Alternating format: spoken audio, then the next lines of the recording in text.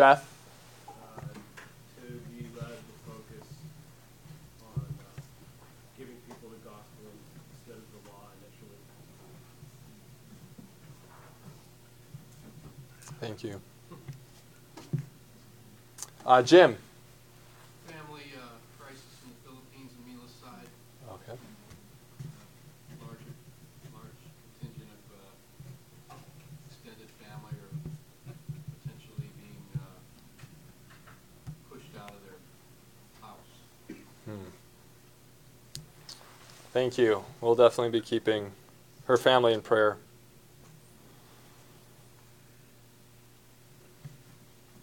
We have a number of people not feeling well today, so the Dautels and the Coxes are sick today, and others. So keep those who are unwell this morning in prayer. Ashley. So when I pray for that children's hospital, they're really overburdened right now. A lot of sick children, a lot of families, sick children.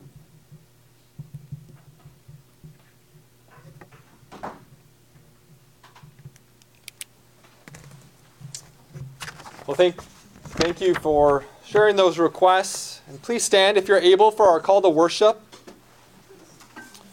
which comes from Psalm 103, verses 1 through 5. Bless the Lord, O my soul, and all that is within me. Bless his holy name. Bless the Lord, O my soul, and forget not all his benefits, who forgives all your iniquity, who heals all your diseases, who redeems your life from the pit, who crowns you with steadfast love and mercy, who satisfies you with good, so that your youth is renewed like the eagles. Tony, do we have the... Is it not working? Okay. Well, let's move on to that prayer of thanksgiving in your order of worship. So please follow along with me as we continue to seek to cultivate this virtue of gratitude and thanksgiving, praying not only with our lips, but especially with our hearts, saying, Almighty God, Father of all mercies, we, your unworthy servants, do give you most humble and hearty thanks for all your goodness and loving kindness to us and to all people. We bless you for our creation, our preservation, and all the blessings of this life, but above all, for your inestimable love and the redemption of the world. By Lord Jesus Christ, and for the means of grace, and for the hope of glory.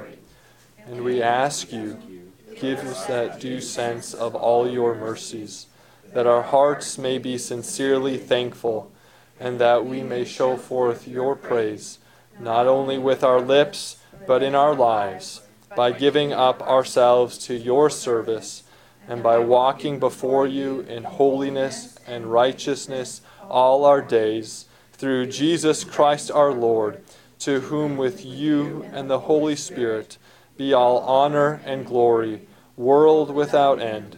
Amen. You may be seated. And please turn in your Bibles to Zechariah chapter 3 this morning. Zechariah chapter 3. Zechariah is one of the minor prophets towards the back of your Old Testament. Zechariah chapter 3. This morning in our catechism, we will be considering that glorious doctrine of justification by faith. Justification by faith. We'll see how Zechariah 3 foreshadows for us how Jesus accomplishes this free justification that we receive by faith before God. So Zechariah chapter 3.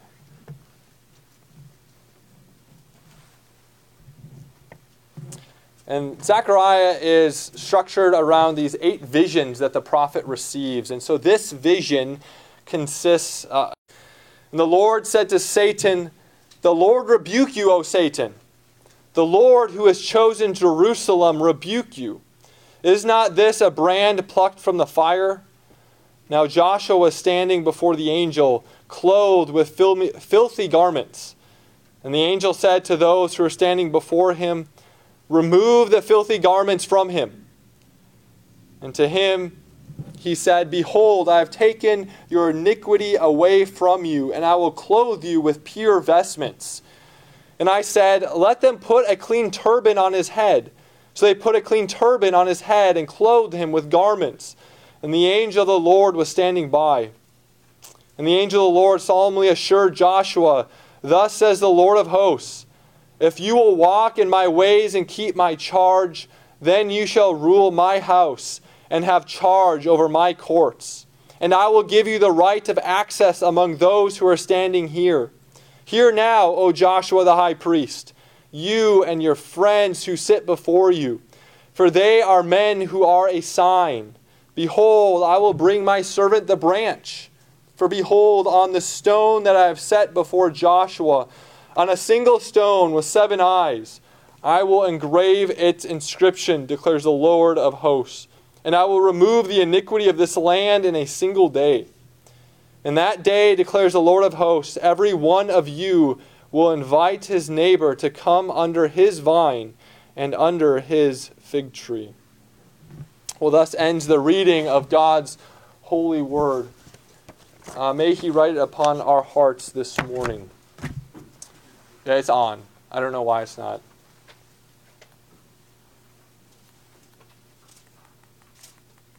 Yeah, I don't know why. It's not good. Well, please turn in your order of worship to the confessional reading section. This morning we will be confessing together Heidelberg Catechism, Lord's Day 23, which consists of question and answers 59 through 61. So Lord's Day 23, question and answers 59 through 61. I will read the question if you please respond by reciting the answer. Question 59 asks, but how does it help you now that you believe all this? That I am righteous in Christ before God and an heir to life everlasting. Question 60 asks, how are you righteous before God? Only by true faith in Jesus Christ, even though my conscience accuses me of having grievously sinned against all God's commandments, of never having kept any of them, and of still being inclined toward all evil. Nevertheless, without any merit of my own, out of sheer grace, God grants and credits to me the perfect satisfaction, righteousness, and holiness of Christ, as if I had never sinned nor been a sinner, and as if I had been as perfectly obedient as Christ was obedient for me, if only I accept this gift with a believing heart.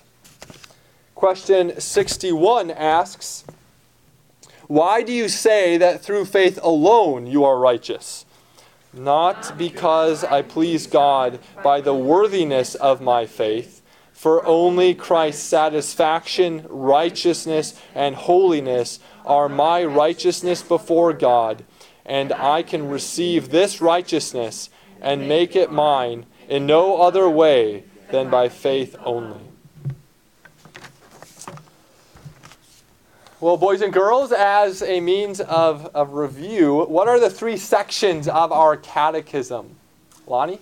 Guilt, grace, and gratitude. And which section are we in? Grace. Grace. Very good.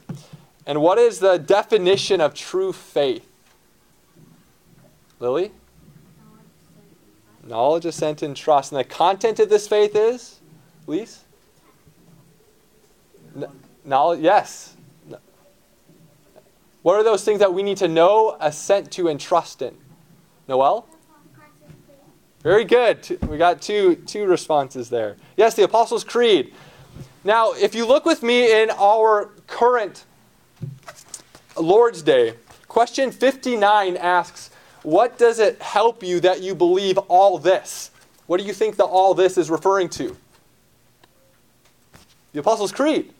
We have just finished considering the Catechism's exposition of every phrase of the Creed as the definition or as the content of true faith. Those things that we need to know, assent to, and trust in. And now question 59 is stepping back and asking, so what does it help you that believe all this, that you profess true faith?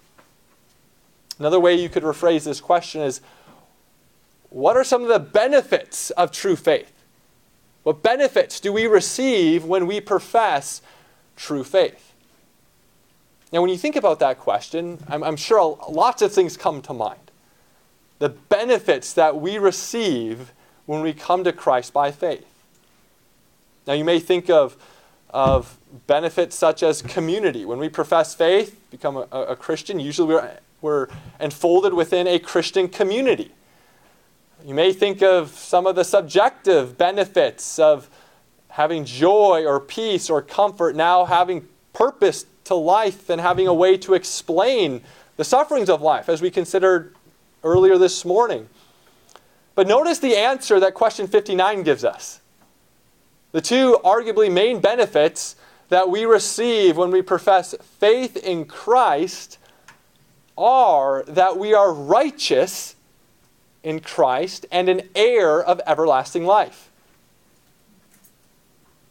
Those are the two benefits that the authors of this catechism are singling out as being some of the chief benefits that we receive when we profess faith. And focus is especially upon this righteousness. How are we righteous before God? Which then is the subject of question and answer 60. Question and answer 60, which is a wonderful, wonderful question and answer, asks, how are you righteous in Christ? If righteousness is one of the main benefits of professing faith, then how are we righteous in Christ? What's the relationship between faith and this righteousness? Now, you'll notice in question and answer 60, the Catechism bookends this answer with references to soli fide, faith alone, only by true faith in Jesus Christ, and then it concludes by saying, if we accept such benefits with a believing heart. It begins and ends with reference to faith as a way in which we are made righteous before Christ. Now, this catechism then, the answer moves on to speak about how we all have a conscience which testifies against us.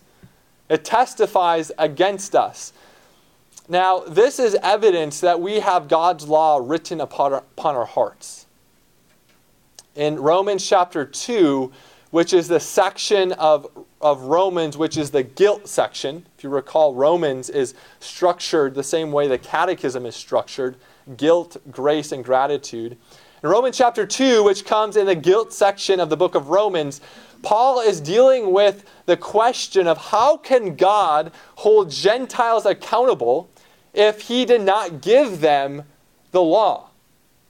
The law, the Mosaic law, was given uniquely to the people of Israel. And thus, it's obvious why the Jews are held accountable before God's judgment. But what about the Gentiles who have never received the written law of God? How can God still hold them accountable to his divine law? And Paul's answer in Romans chapter 2, verses 14 through 17 is that the way or the means by which God can hold even Gentiles accountable is through the law that is written upon the hearts of every image bearer. Paul says that even the Gentiles have the law written upon their hearts, and thus their consciences accuse them or excuse them on that day, that final day of judgment, when according to my gospel, God will judge the secrets of men by Christ Jesus. Notice the connection that Paul's making there between the law written upon our hearts and our conscience. The way in which the law written upon our hearts testifies against us or speaks to us is through our conscience. Now, of course, because of sin, that conscience has been skewed and perverted in certain ways.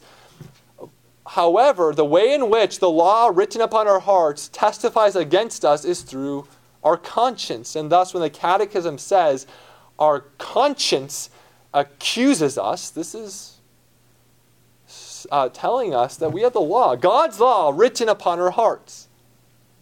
What's the substance then of this accusation? You'll see that the Catechism then delineates the substance of this accusation that our conscience levels against us. Catechism says that our conscience accuses us, that we have grievously sinned against all of God's commandments and have never kept any of them. Now, when we first hear that, that might seem a bit strong. Really? Grievously sinned against every commandment and never kept any of them? Well, this is completely true. If we're comparing ourselves to God's law, not a human law or someone else's standard, even our own standard, but if we're comparing ourselves to God's law, then there is not one commandment that we can point to and say, yeah, I've kept that. I'm blameless when it comes to that issue. Even our best works are completely corrupt, defiled, and tainted with sin. And so, yes, when we are measured against God's law, we have grievously sinned against every commandment of God and have never kept any of them perfectly. But the Catechism goes on. Notice how it says that our conscience also accuses us that we are prone towards all evil. So this tells us not just that we sin, but this phrase tells us that we are sinners. This is speaking to our inward disposition, our being. We sin because we're sinners. We have a natural inclination towards evil, wickedness, sin, the breaking of God's law. And this disposition began in the moment of our conception. Psalm 51, David says, "In sin did my mother conceive me." That's the beginning of this sin problem. So according to the Catechism, what's our problem? If we use the language of Jesus and his illustration of a tree and its fruits, what this question and answer is telling us is that we have a rotten root that produces rotten fruit. Or to use the language from Psalm 24, we have an impure heart and unclean hands. We have a corrupt inner disposition that then produces corrupt actions. Our conscience accuses us that we have grievously sinned against all God's commandments, never kept any of them, and are inclined towards all evil. Now, what's God's response to this? Does he say, well, yeah, that might be true, but there's still a little bit of goodness in you. You're a little bit better than those people over there. And, I see a little bit of sliver of goodness right here in that corner of your life. Does he try to just boost our self-esteem? Notice what the Catechism does in response. It points us away from ourselves. Yeah, just forget about yourself. There is no hope if you look within. If you look within, you hear accusations that have truth to them based on God's law. You have grievously sinned against all of God's commandments. You are inclined towards all evil. And so the Catechism points us away from ourselves to what Christ has done for us in history. That's where our hope and comfort lies. The Catechism points to three particular aspects of Christ's work on our behalf. Notice how it says that God credits or imputes to us the perfect satisfaction, righteousness, and holiness of Christ. Now, we may expect to hear this reference to God granting to us the righteousness of Christ. This whole question and answer is framed around how are you righteous in Christ? That makes sense. But why these other two words? Why this reference to satisfaction and holiness? Well, the way that the authors of our Catechism constructed this question and answer is beautiful. So, the satisfaction of Christ refers to how Christ, through his death, satisfied the wrath of God for our sins. so that we can now be in a reconciled relationship with God. Puts away our sin so that we can hear those promises that as far as the east is from the west, so far as the Lord removed our transgressions. This brings us then to, in some sense, a neutral state before God. But of course, this doesn't earn us the right to stand in God's holy presence. Just because our sin has been put away, the Bible is very clear that we need positive righteousness, holiness, to stand in God's presence. Think of what the psalmist says in Psalm 24. Who shall ascend the hill of the Lord? He who has clean hands and a pure heart. And so the Catechism goes on to say that God also grants to us the righteousness of Christ, the good fruits that Christ produced in his earthly life, the many times in which he actively obeyed God's law on our behalf, where he chose to obey God's word and not the serpent's word. The times in which he demonstrated his clean hands. Those clean hands, his good fruits, are credited to us. But it's also his holiness that's credited to us. His holiness. Now, what's his holiness refer to? Well, it's referring to his inward disposition. Jesus was the only human being who was conceived apart from sin. David says, and this is true of all of us who have Adam as our father, in sin my mother conceived me. Well, that was not true for Jesus. He was conceived in righteousness. He was the only person who lived who had an inclination towards holiness and righteousness and obedience. And that inward disposition is granted or credited or imputed to you so that in God's sight, it's as if you have a pure heart and clean hands. It's as if you have a good root and good fruit as God sees you in Christ. Catechism goes on to summarize what it has taught us so far, and it says that in God's sight, it's as if I had never sinned nor been a sinner.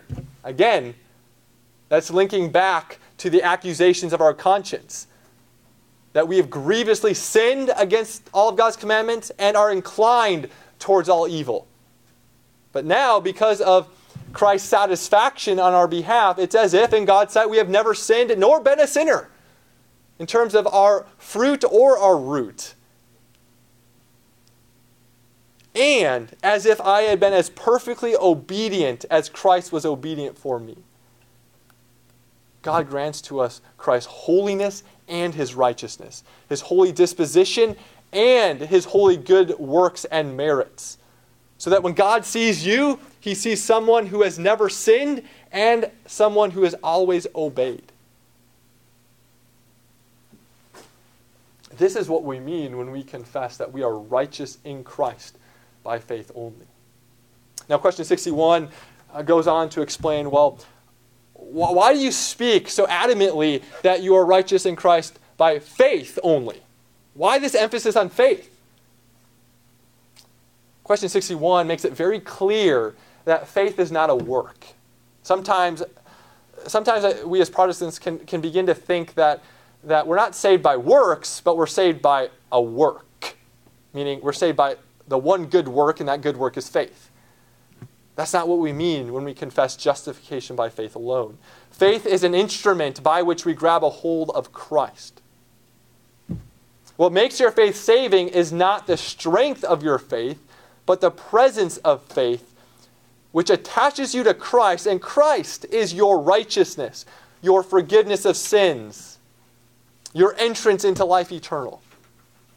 I once heard this described with reference to frozen lakes and ice fishing. Has probably stuck with me because originally from Minnesota, that's a favorite pastime in the Midwest. And imagine you're going out onto a frozen lake to ice fish, and at the end of the day, it doesn't really matter your subjective feelings about the ice.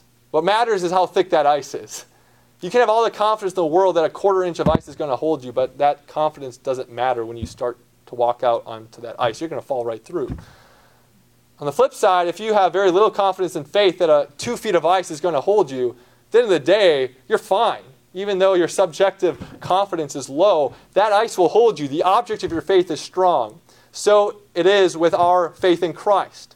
What makes our faith saving is not how strong it is, but whether its object is Christ. And Christ is strong. He will hold us. This is what we confess. Well, I'd like to conclude our time by reflecting on briefly how Lord's Day 23 corresponds with what we read in Zechariah 3. It's always great when we have certain passages of Scripture that correspond directly with our catechism questions. All of our catechism question and answers correspond with Scripture, but it's great when you can look to one passage and you see many of the elements that we confess. And I believe Zechariah 3 is one of those passages. As I mentioned, Zechariah is the book of Zechariah is referred to as a minor prophet. Zechariah was ministering during the time when the first wave of exiles were coming back from Babylon to Jerusalem. King Cyrus of Persia commissioned the rebuilding of the second temple after that first temple was decimated by the Babylonians.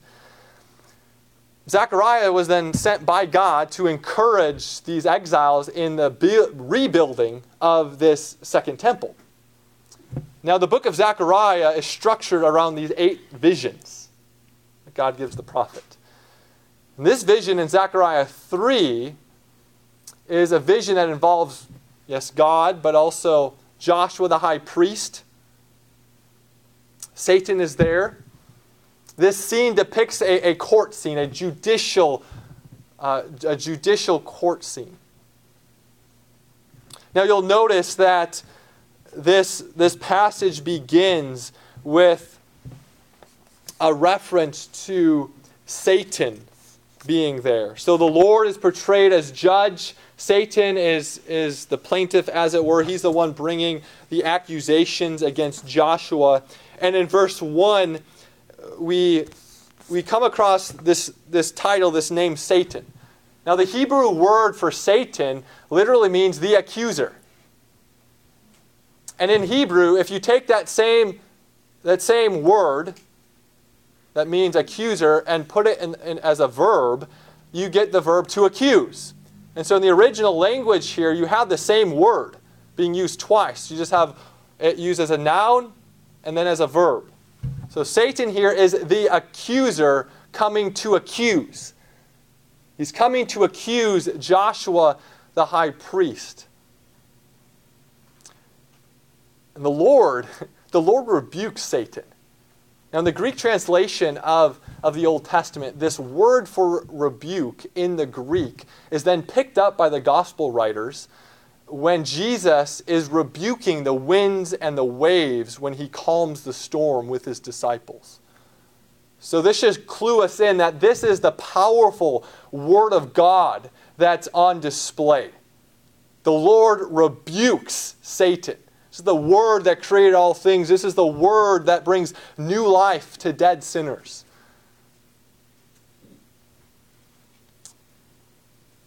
Now notice the content of Satan's accusations. It seems to be with regard to Joshua's filthy garments. Now many commentators believe that this scene is depicting not just a judicial scene, but also the Day of Atonement. Now the Day of Atonement was the high point of the Jewish calendar, for this was the day when the high priest would go into the very inner sanctum of the temple and atone for the sins and the guilt of God's people. The high priest wore pure garments to symbolize their office and their need to be pure in order to stand in God's holy presence and mediate on behalf of a sinful people. But Joshua doesn't have pure vestments on. Joshua has filthy garments on, which symbolizes his unworthiness for the task. Symbolizes not his purity, but his sinfulness. Satan is accusing him in this regard. Now, what does God do? God doesn't say, well, Joshua, you are pretty filthy, but if you look on the back part of your garment, there's a little bit of cloth there that's been untainted by the filth. He doesn't do that. He strips Joshua's filthy garments and dresses him in pure vestments. Puts a clean turban on his head. And then later on in this chapter, we have a reference, a promise of this coming branch. In verse 8, God assures Joshua and says, I will bring my servant the branch. Now, throughout the prophets, this reference to the branch is a reference to Christ, the Messiah who is to come. So just step back for a moment and notice some of the themes that come out from this chapter. You have a courtroom scene. God is the judge. You have an accuser who's bringing accusations against Joshua that he is unworthy of his office, that he is sinful. Then you have God responding by stripping Joshua of his filthy garments and dressing him with pure vestments, and then promising this branch who is to come. I'd like to just reflect upon how this corresponds beautifully with what we confess in question and answer 60. Remember, question and answer 60 begins with how our conscience accuses us of our filthy garments, that we have grievously sinned against all of God's commandments, are inclined towards all evil. And God, He doesn't try to boost our self-esteem. He strips our filthy garments by imputing to us Christ's satisfaction. But more than that, He dresses us in Christ's pure vestments of holiness and righteousness, so that we can stand in God's holy presence. Now think for a moment about how dress, clothes function in our society. Now, of course, we get dressed not merely for pragmatic reasons, to keep warm, to cover our bodies for modesty reasons. Now, dress does serve those purposes, but many people wear clothes to express their individuality, especially in our day and age. But we also can think of many professions that have a certain attire that points to their office. So you think of a doctor, you think of a pilot, you think of a member of the armed services, think of a judge. They have certain attire that points to their office. So when you see that attire, you think of the office. In fact, this is part of the reason why churches of the Reformation have historically, or ministers of churches of the Reformation historically have worn preaching gowns, Genevan robes, not vestments, but just simple black gowns to indicate the office of minister of word and sacrament.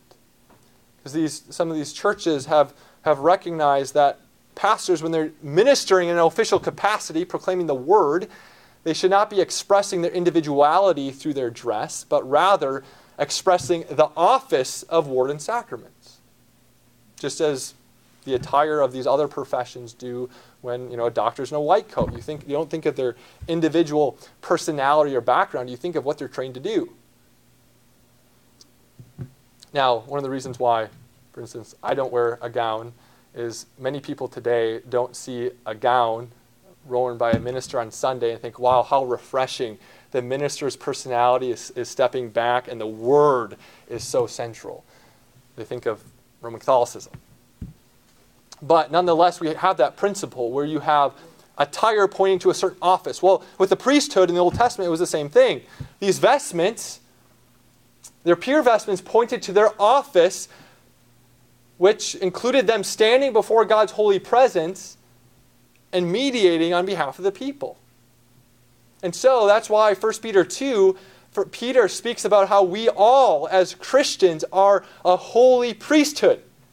Because we are the recipients of Christ's satisfaction, righteousness, and holiness, we are priests in the sense that we all can stand in God's holy presence. Not an earthly sanctuary, but a heavenly sanctuary. We need no earthly mediator. We all can approach God through a heavenly mediator and intercessor.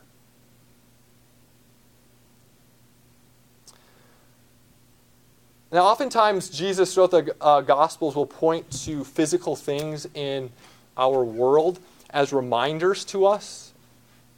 Or he tells us to think about these things, these ordinary, mundane, physical things in our world, and allow them to serve as reminders to us of theological truths.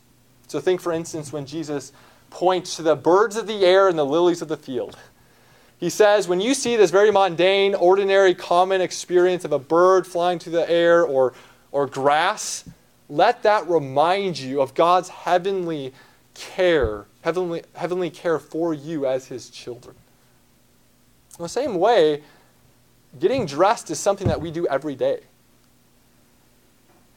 We oftentimes see people in official professional attire pointing to their office.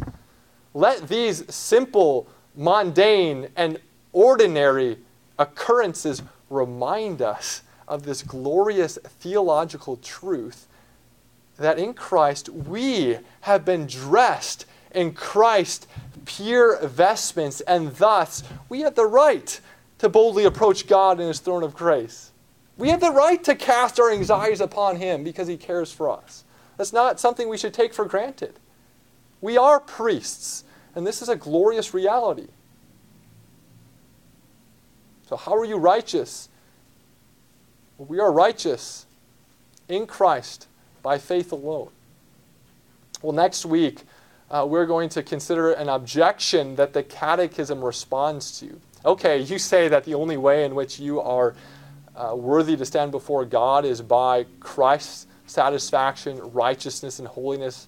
It has nothing to do with your works or performance. Then how will this not lead to utter immorality? What incentive do we have to obey if our obedience plays nothing in our standing before God? That's the objection that the Catechism will be responding to next week. So let us pray. Merciful Father, we thank you for your grace to us. We thank you for making us righteous before your judgment seat by imputing to us the perfect satisfaction, righteousness, and holiness of Christ. Thank you that in your sight you view us as those who have never sinned nor been a sinner, and you view us as those who have perfectly obeyed as Christ has obeyed in our place. We pray that you would assure us of these great and glorious truths through the simple and mundane tasks that we go through in our ordinary life, such as putting on our own clothes in the morning. May we be reminded that we have died and risen with Christ, and we are clothed in his pure vestments. Oh Lord, we also bring before you the concerns of your people. We pray for the doctors this week as Noelle will have her appointment with the rheumatologist. We pray that you grant the doctors wisdom. We pray that it would be they would hear good news and that they would be able to decrease on the medication. We pray that you would continue to give Jeff wisdom in his circumstances, his relationships. We pray, O Lord, that you would enable him by the power of your Holy Spirit to be heavy on affirmation, to be heavy on pointing people to the gospel, and to be wise and winsome when he does give people your law, which we do also need to hear. We pray for Mila's family in the Philippines. We pray that you would grant peace to them and comfort during this difficult time. And we also pray that you would be working in the midst of these troubling circumstances. We pray for the Dautels, we pray for the Coxes, we pray for others among us who are sick or not feeling well today. We pray that you would heal them, that they would be able to get over this sickness fast and be able to quickly return to their ordinary lives and vocations. We pray that you'd bless us as we go forth from this place and as we begin our week, begin our common week tomorrow, that you would enable us to continue to glorify you and serve our neighbor. We pray all these things in Christ's name. Amen. All right, well, let's stand and respond to this word by singing number 226. Tony, is it still not working? Okay. Okay.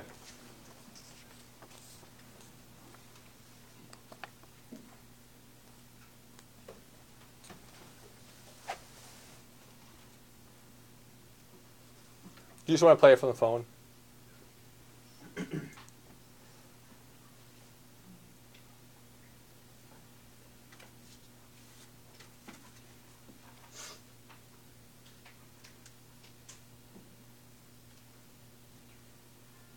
Deep unbounded riches of God deserve our praise. How unsearchable His judgments, how marvelous His ways. For who His thoughts has fathomed, or counsel to Him give? And who could make a debtor of God the Lord of heaven? For from and through and to Him are all things now and then. To Him be all the glory forevermore. Amen. Receive now God's blessing. May the grace of the Lord Jesus Christ and the love of God and the fellowship of the Holy Spirit be with you all. Amen.